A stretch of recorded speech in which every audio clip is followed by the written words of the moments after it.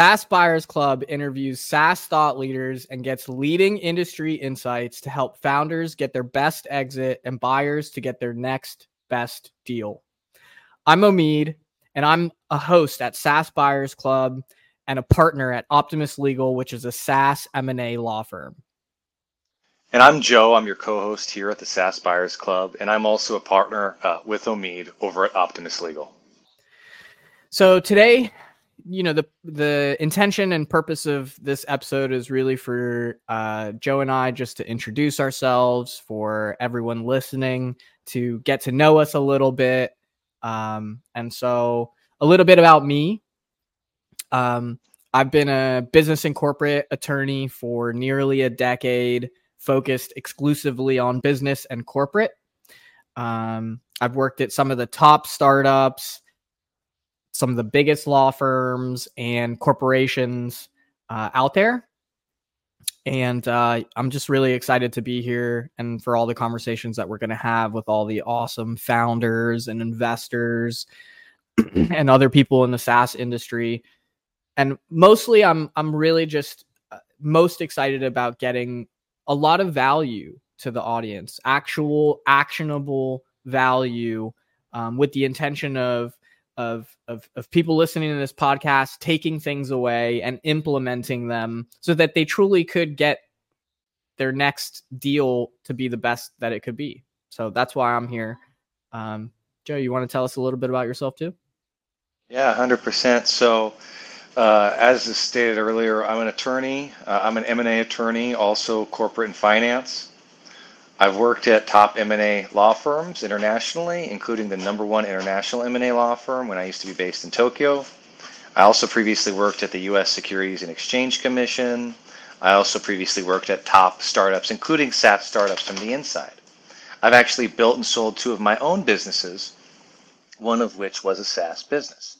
Ironically, one of the businesses I worked at before, actually a couple businesses, I worked at with Omid. One of the businesses I worked at before was where I met Omid. We were both lawyers there, and that's where we kicked it off, 7-8 years ago.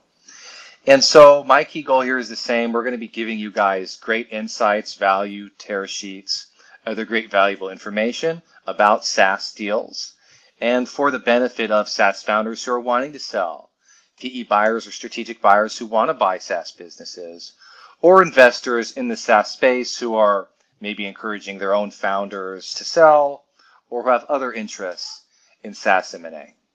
Yeah, that's great insight into what people can expect from the show. Yeah, so I think a great place for us to start, given that this podcast is focused on SaaS, one of the questions that I always like to ask people is like, why do you do what you do? So I guess to transfer this question and make it applicable to what we're talking about here, like, why do we focus on SaaS, Joe? Why do you focus on SaaS? Yeah, that's a really good question. There's a few things for me that I think align with a lot of people who are in the SaaS space. First and foremost, I enjoy my job and what I do, my contribution to the formula. Being an M&A attorney is fun.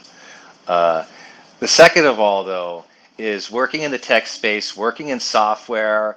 It's not just exciting, but you get to be on the trend of things. You get to be basically in the headlines. I've done a lot of big M&A deals where I was in the headlines, and that's always fun.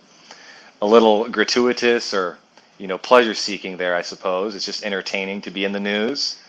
But actually doing or being part of real advances in technology and like real big deals in the States and on the West Coast, which is where I'm based, is really awesome. I've been based elsewhere and didn't have the same vibe and same excitement.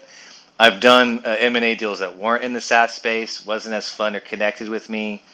So being in this space is really fun. I also grew up around Seattle, so as you can imagine, grew up around software and stuff and around the whole experience. So it's very near to my heart. I guess there's some other reasons too. Why don't I throw back to you, Omid? What are some, if you have anything else to add on, is there anything else that you'd mention why we like doing what we do? Totally, man. Yeah. I mean, the focus on SaaS,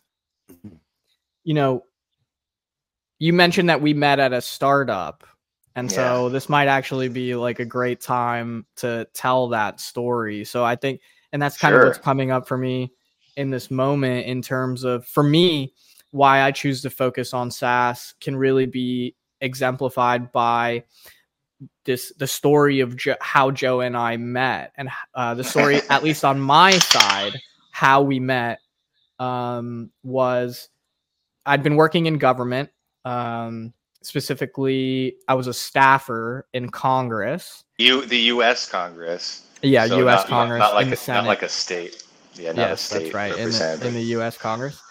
Working with the small business community, I really got turned on to what business is all about and the power of business, and kind of like fell in love with business, but mostly small business. It was like a lot of restaurateurs.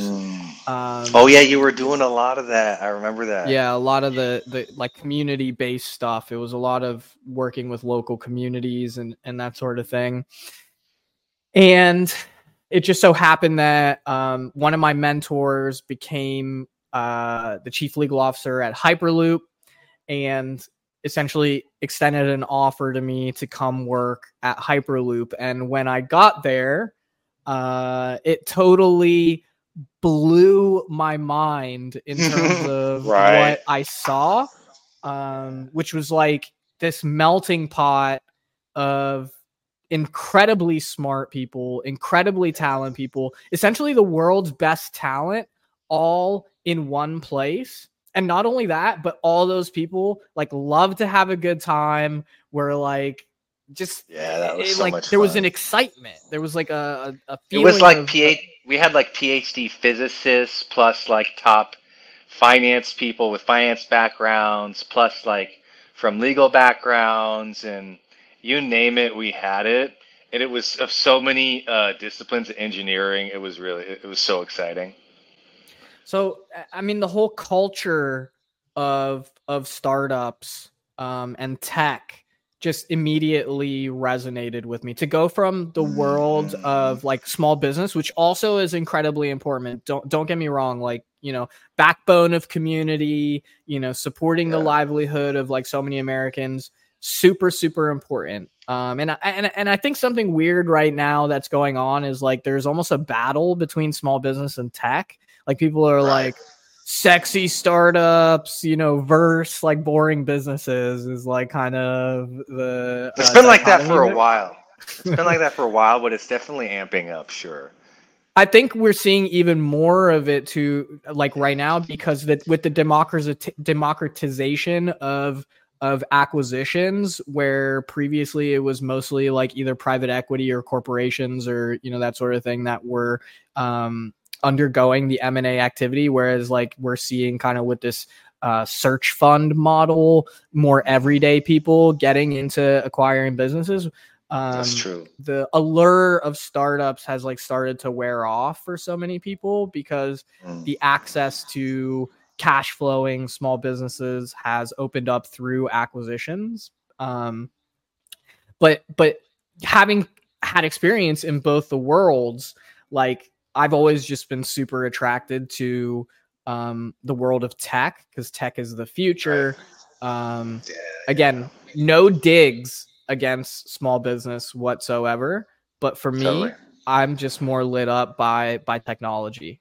I think it's a lot more exciting for me, and I think most people would agree with that too. The people that love boring businesses aren't saying that startups aren't exciting. They're just saying that boring is much more likely to give you a consistent return than startups do. Yeah, I'd even say it's definitional. Like that which is exciting is that which has future potential value that you're waiting for. And that which is boring is like, okay, it's conservative. We already have expectations, so no excitement is necessary to get our return.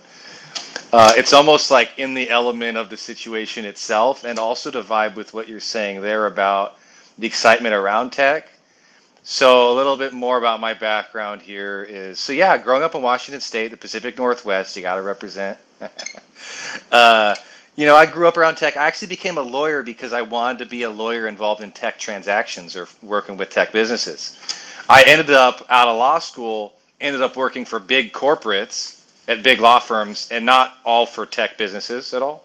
That's just how it is. And so it didn't happen right out of law school, but eventually I returned to my passion, started doing more tech transactions and stuff. And so it was actually the impetus for me originally to become a lawyer. I enjoyed programming and stuff before, and I was back then. It was like programmers didn't make that much money, and it was like, oh man, am I gonna make real money like a lawyer, or am I gonna like do like passion career programming?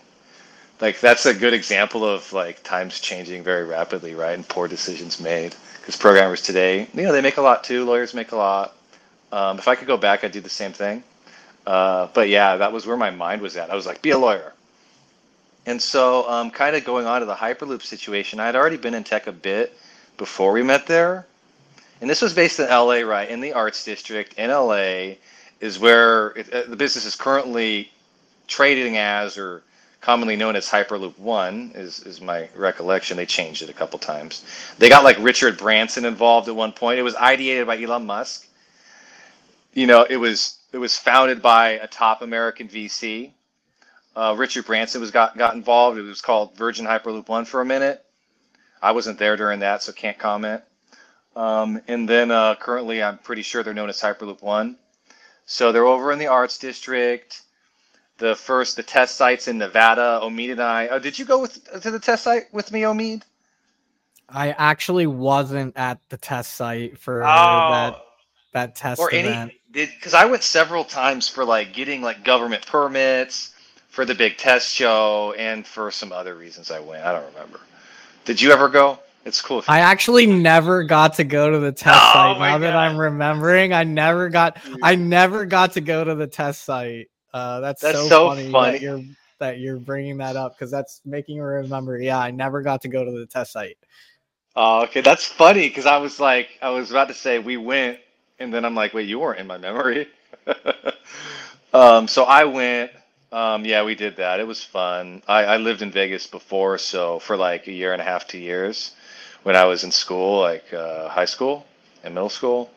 And so going there was actually kind of nostalgic for me. I didn't think I was ever going to go back to Vegas for any particular reason, besides maybe go to a hotel for a week or something. And so they have this big test site there. It's super awesome. You can Google it. You could see like this huge, giant, multi-million-dollar thing we built, and we were the lawyers related to it, right, in-house. So yeah, that was really fun. That definitely was a great experience for me too, enunciating my interest and emphasizing my interest in tech and working with tech businesses generally.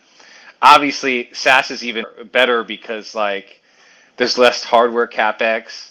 Hyperloop, costs so much money, completely different from a SaaS business. There's so many things that are different and actually are in the advantage of SaaS businesses. So that's why a lot of people want to buy SaaS businesses, and it's just definitely its own niche, right? And that's why we're focusing, and we focus on that area.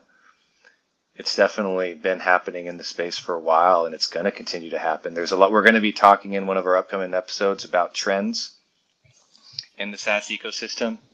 And there's just so much going on now, and there's new stuff upcoming too. That's just so killer. We're definitely still in the midst of it, of all of the growth and all of the value capture that's occurring in the SaaS market.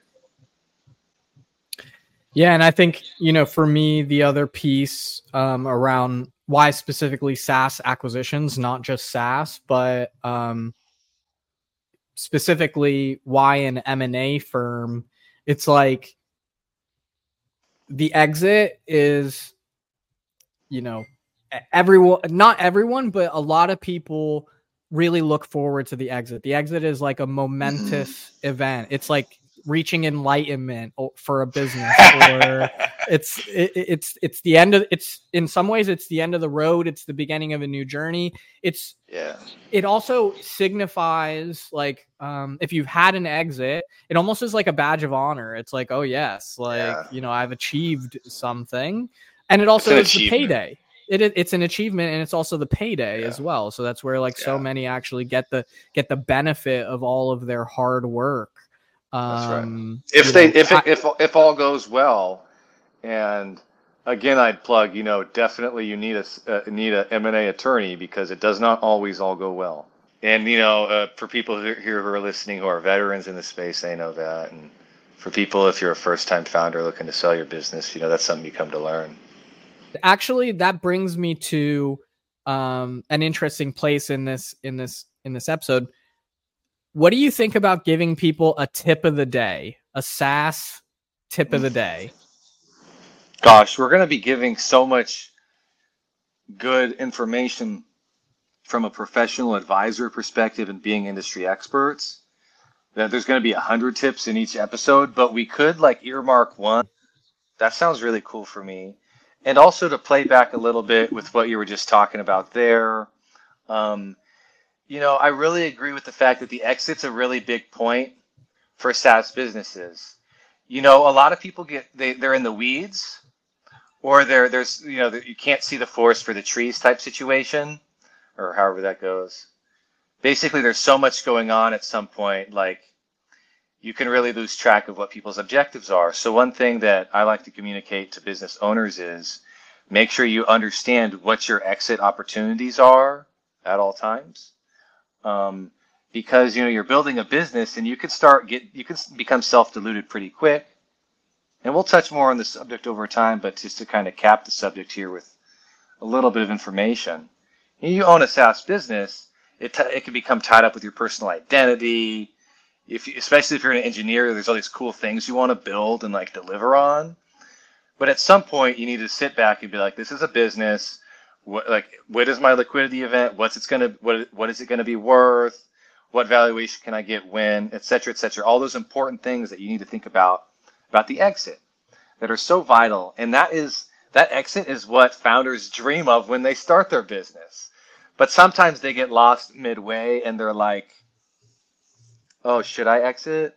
Or what does exit look like? Sometimes they're just so involved and their business is going well, they kind of lose that end goal about hey, I want to exit for 50 million. I want to exit for 250 million. And that is definitely essential to the whole subject and something that we focus on a lot in talking about what it means to exit, all the issues that arise, what founders and buyers both should be thinking about, et cetera, et cetera. Yeah, so it sounds like your tip summarized is keep your eye on the exit. That's right. Now, that's a good one. We could do that for the tip of the day. Keep your eye on the exit. Understand what it means to exit. Yeah. And what about for buyers? Do you have a tip for buyers? Oh, that's a great one. I could say a lot of things, I guess, but I could put one out there, which is just correlated with the first tip, which is be aware of off-market SaaS company founders who are willing to exit but just haven't thought of it before. And you can get good deals if you go off-market and target those founders and talk to them, get them familiar with the process, refer them to this podcast so they could learn more about the process, etc. That'd be my second tip. Yeah, I can't wait to hear about when we talk to buyers, because we're going to be interviewing some really great buyers. Their deal flow process. Yeah. Oh, totally. But for that tip specifically, the deal flow process for buyers is I think going to be really insightful for people to get those off market deals. Yeah, I agree completely. It's going to be really fun to sit down with top SaaS experts and see what they each do, because each of them have their own sometimes there's idiosyncrasies, right? And it's going to be really cool to walk through those, so all viewers are going to be able to just learn so much by sitting down here on our podcast with top SaaS experts. Yeah, so I think that's pretty much all I had for us to cover on this episode. You want to take it to close? Yeah, let's do that. Just in closing, stay tuned, sit tight, and listen to our other episodes. We're going to be having a lot of really cool people on that we're interviewing that are SaaS buyers, private equity or otherwise, and SaaS founders, even SaaS repeat founders, some of them legendary. So stay tuned for that and enjoy the show. Yeah, thanks, Joe. As Joe mentioned, make sure you subscribe and tune in for our next episode. Episode 2, we're going to be doing a deal review. So we'll see you there.